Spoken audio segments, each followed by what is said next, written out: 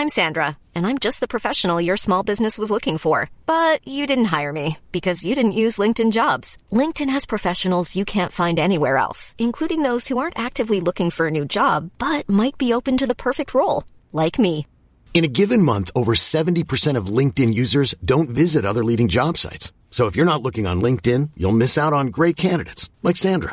Start hiring professionals like a professional. Post your free job on linkedin.com/people today. Ryan Reynolds here from Mint Mobile. With the price of just about everything going up during inflation, we thought we'd bring our prices down. So to help us, we brought in a reverse auctioneer, which is apparently a thing. Mint Mobile Unlimited Premium Wireless. How to get 30, 30, bit to get 30, bit to get 20, 20, 20, bit to get 20, 20, bit to get 15, 15, 15, 15, just $15 a month? Sold! Give it a try at mintmobile.com/switch. $45 up front for 3 months plus taxes and fees. Promo rate for new customers for limited time. Unlimited more than 40 gigabytes per month. Slows full terms at mintmobile.com.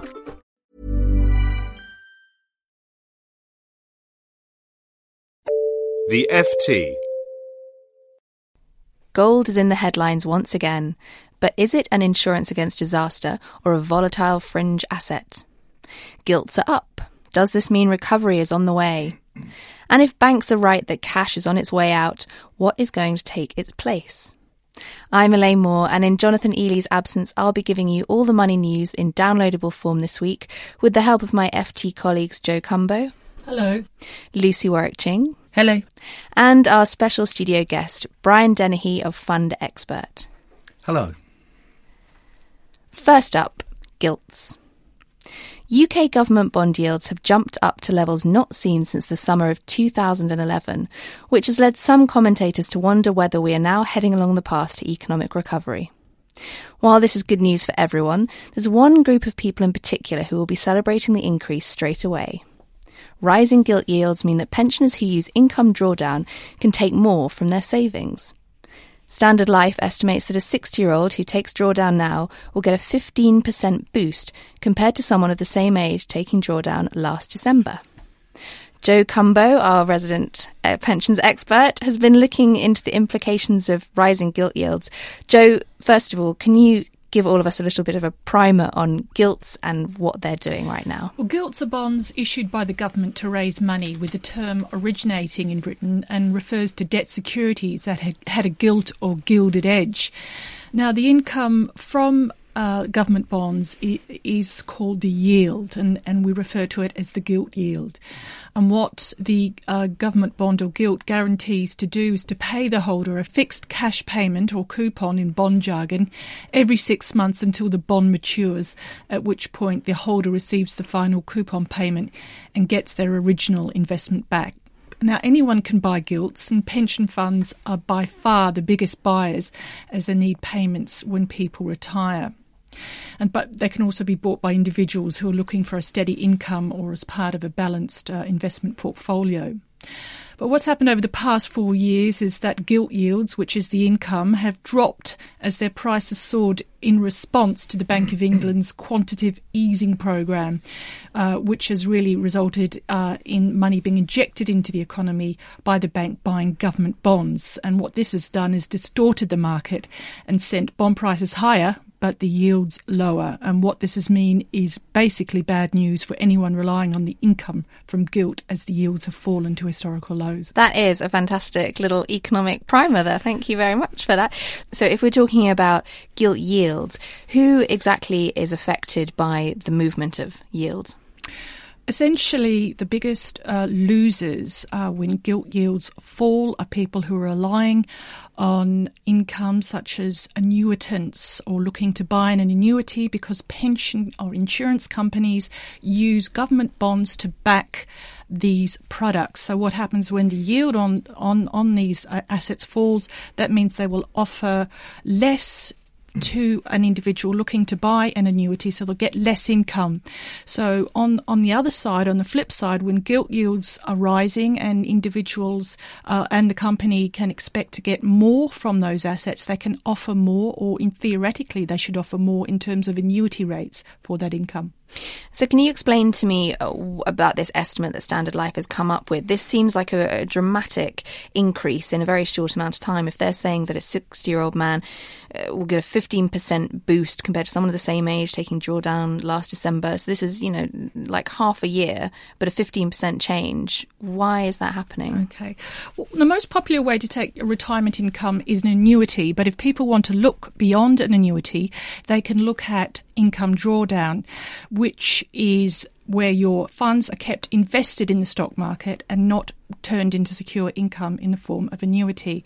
Now, the government doesn't just let you take as much as you want, not everybody at least, from this fund. Your income limits are set by the government, and one of the factors used to set these limits is gilt yields. When gilt yields fall, your income limits fall. When they rise, you can take more from your pot, your cap drawdown pot each year.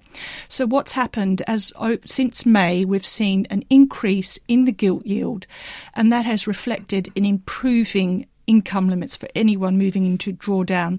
A 65-year-old, for example, with a 100,000 fund moving into drawdown in September, when the gilt yield will be 3%, the gilt yield used to reference income drawdown limits, could get about £7,080 a year. That's the income limit. Now, had they done this in May, for example, when the gilt yield was 2.25%, the income limits would have only been $6,600. So just over that couple of months, the income limits have increased by more than £400. So that just shows you how the gilt yield and the movements and positive movements in the economy or in the market can actually have a positive and negative impact on pension income. Thank you so much, Jo. You can read more about the impact of rising gilt yields, what it means for you in terms of your pension, in this weekend's FT Money or online at www.ft.com/money. Still to come on the show, are contactless payments replacing cash? But first, gold.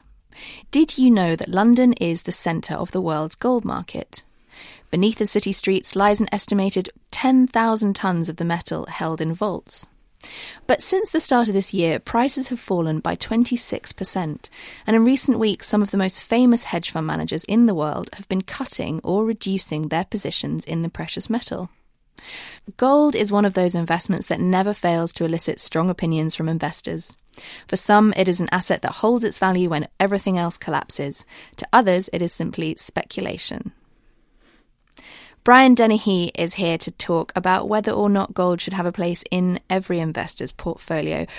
Brian, why does gold create such strong feelings? Well, there's a marvellous book by a guy called Peter Bernstein, which I'd recommend to anyone who's got an interest in gold, called The Power of Gold. And it's all about the history of gold and the gold price. And it's basically a history of obsession and greed. And it brings out the worst in an awful lot of people, I'm afraid. But I mean, some of the things which people call gold at the moment, for example, it's worth going through those and then talking about what the price has been doing. It's often called a safe haven. Well, actually, most of the time when prices and other risk assets have fallen in the last few years, gold has fallen as well. It's sometimes called insurance, but it's not insurance by any sensible definition.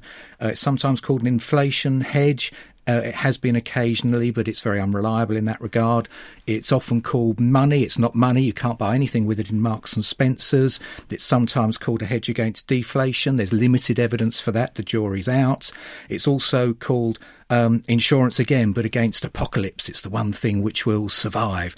Well, if you think there is going to be some kind of financial apocalypse, and that's been behind a lot of the excitement over gold over the last few years, post-Lehman's in particular, then my recommendation would be that you should grow your own food, invest in 2 goats and buy a gun. However, for those who did want to buy gold, probably the best way to do it, if you really insist, is buying gold coins regularly. Forget about what price you're buying it at and just tuck them away somewhere. Buy coins because in some cases they're legal tender, and also because you might have a chance of using them if there was the apocalypse, unlike a big chunk of gold, which you probably wouldn't be able to lift, let alone take to the shops. Brian, I feel like you have gone through the list of every positive attribute of gold and shot it down. So can you explain to me why then is it so popular? Because the prices have done some extraordinary things, haven't they, since the collapse of Lehman Brothers, since the start of the financial crisis? Yeah, it's worth having a sort of a longer view at the price and then a shorter view too. Basically, through the 1980s and 1990s, the gold price was appalling. It was an appalling investment. By the beginning of the last decade, the beginning of the century, the gold price was around $200 or so, at which point Chinese demand and the Chinese economy began to pick up, as did demand for both gold and commodities generally. Let's not forget that. Gold has gone up with commodities generally since that period. It then began to go up with commodities generally because there was sort of sensible investor demand as well as some industrial demand. And then the momentum players started getting on board, people like George Soros, for example. And then by the time we got to 2007, 2008 and onwards, there was almost hysterical demand for it as a result of all the debt that was being taken on and the people believing that it was the end of the world and there was going to be some kind of financial apocalypse. And that's the bit which brings out the worst in gold. It is, as Peter Bernstein says in his book, it is a history really of obsession and greed, and people really need to get over it. What happened was then the gold price, as often happens with any asset which gets overpriced, in 2011 it went up almost in a straight line. We said at the time we think there's a peak nearby, not because we have any magical powers, but rather because we'd seen that with lots of different asset prices over the last 30 years. They do more or less exactly the same thing once all the punters get on board and drive it to ridiculous levels. The price since 2011 has fallen about 30%.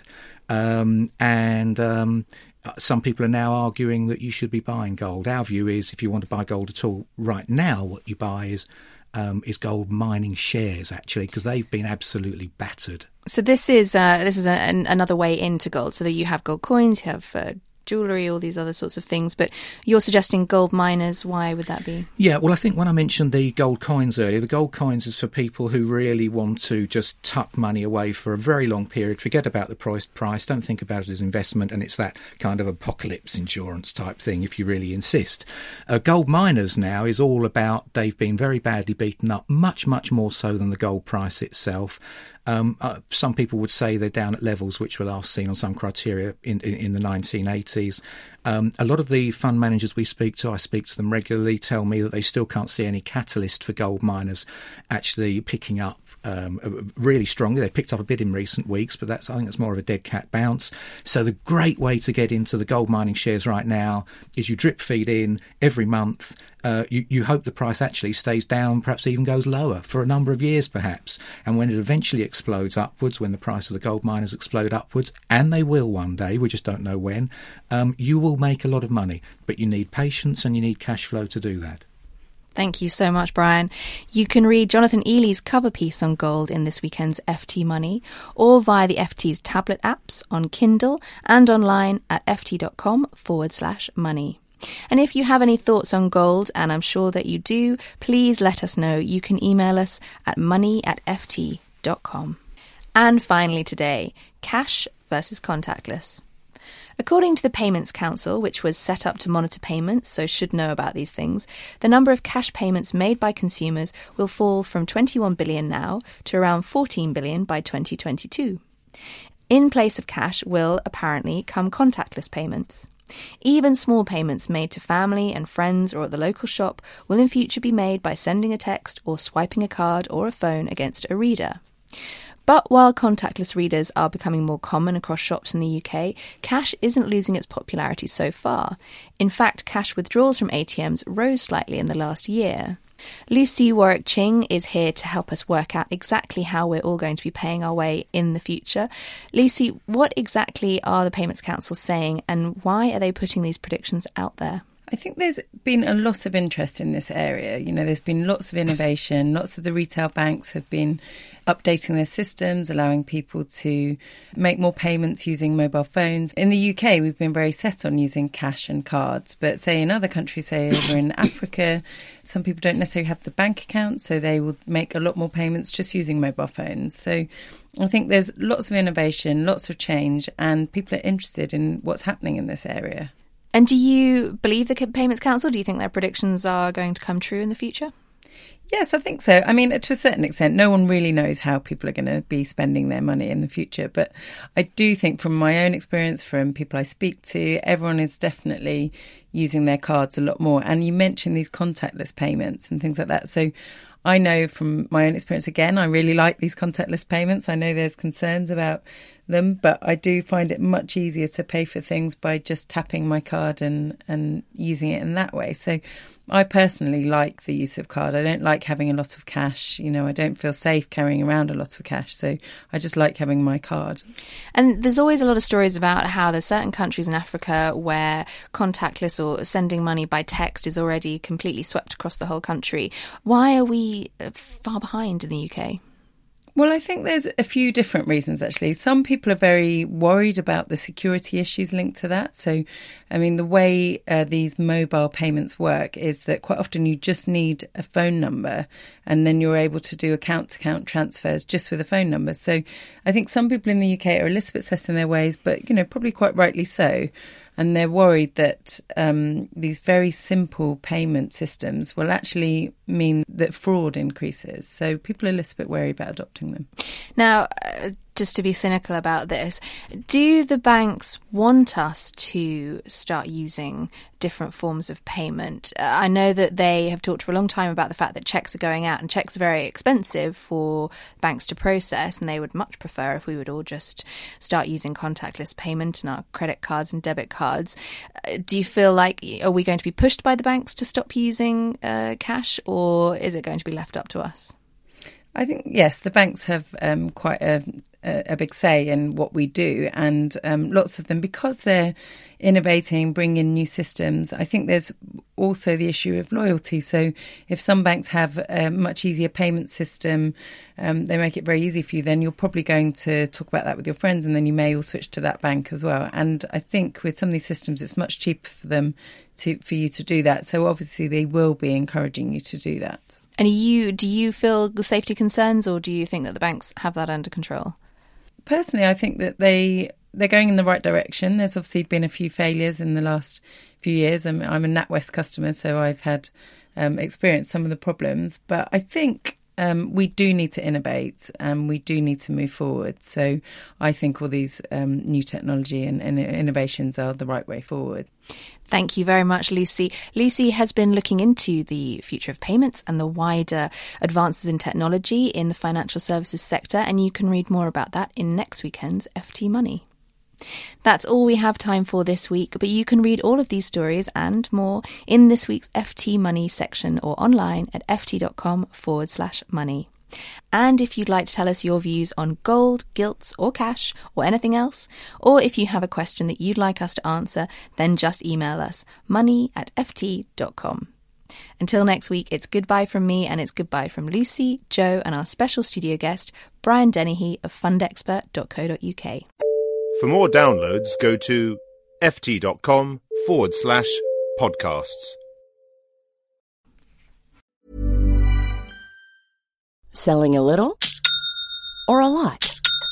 Shopify helps you do your thing however you cha-ching. Shopify is the global commerce platform that helps you sell at every stage of your business. From the launch your online shop stage to the first real-life store stage, all the way to the did we just hit a million orders stage. Shopify is there to help you grow. Shopify helps you turn browsers into buyers with the internet's best converting checkout. 36% better on average compared to other leading commerce platforms. Because businesses that grow, grow with Shopify. Get a $1 per month trial period at shopify.com/work. Shopify.com/work. Hey, it's Danny Pellegrino from Everything Iconic. Ready to upgrade your style game without blowing your budget? Check out Quince. They've got all the good stuff, shirts and polos, activewear, and fine leather goods, all at 50 to 80% less than other high-end brands. And the best part? They're all about safe, ethical, and responsible manufacturing.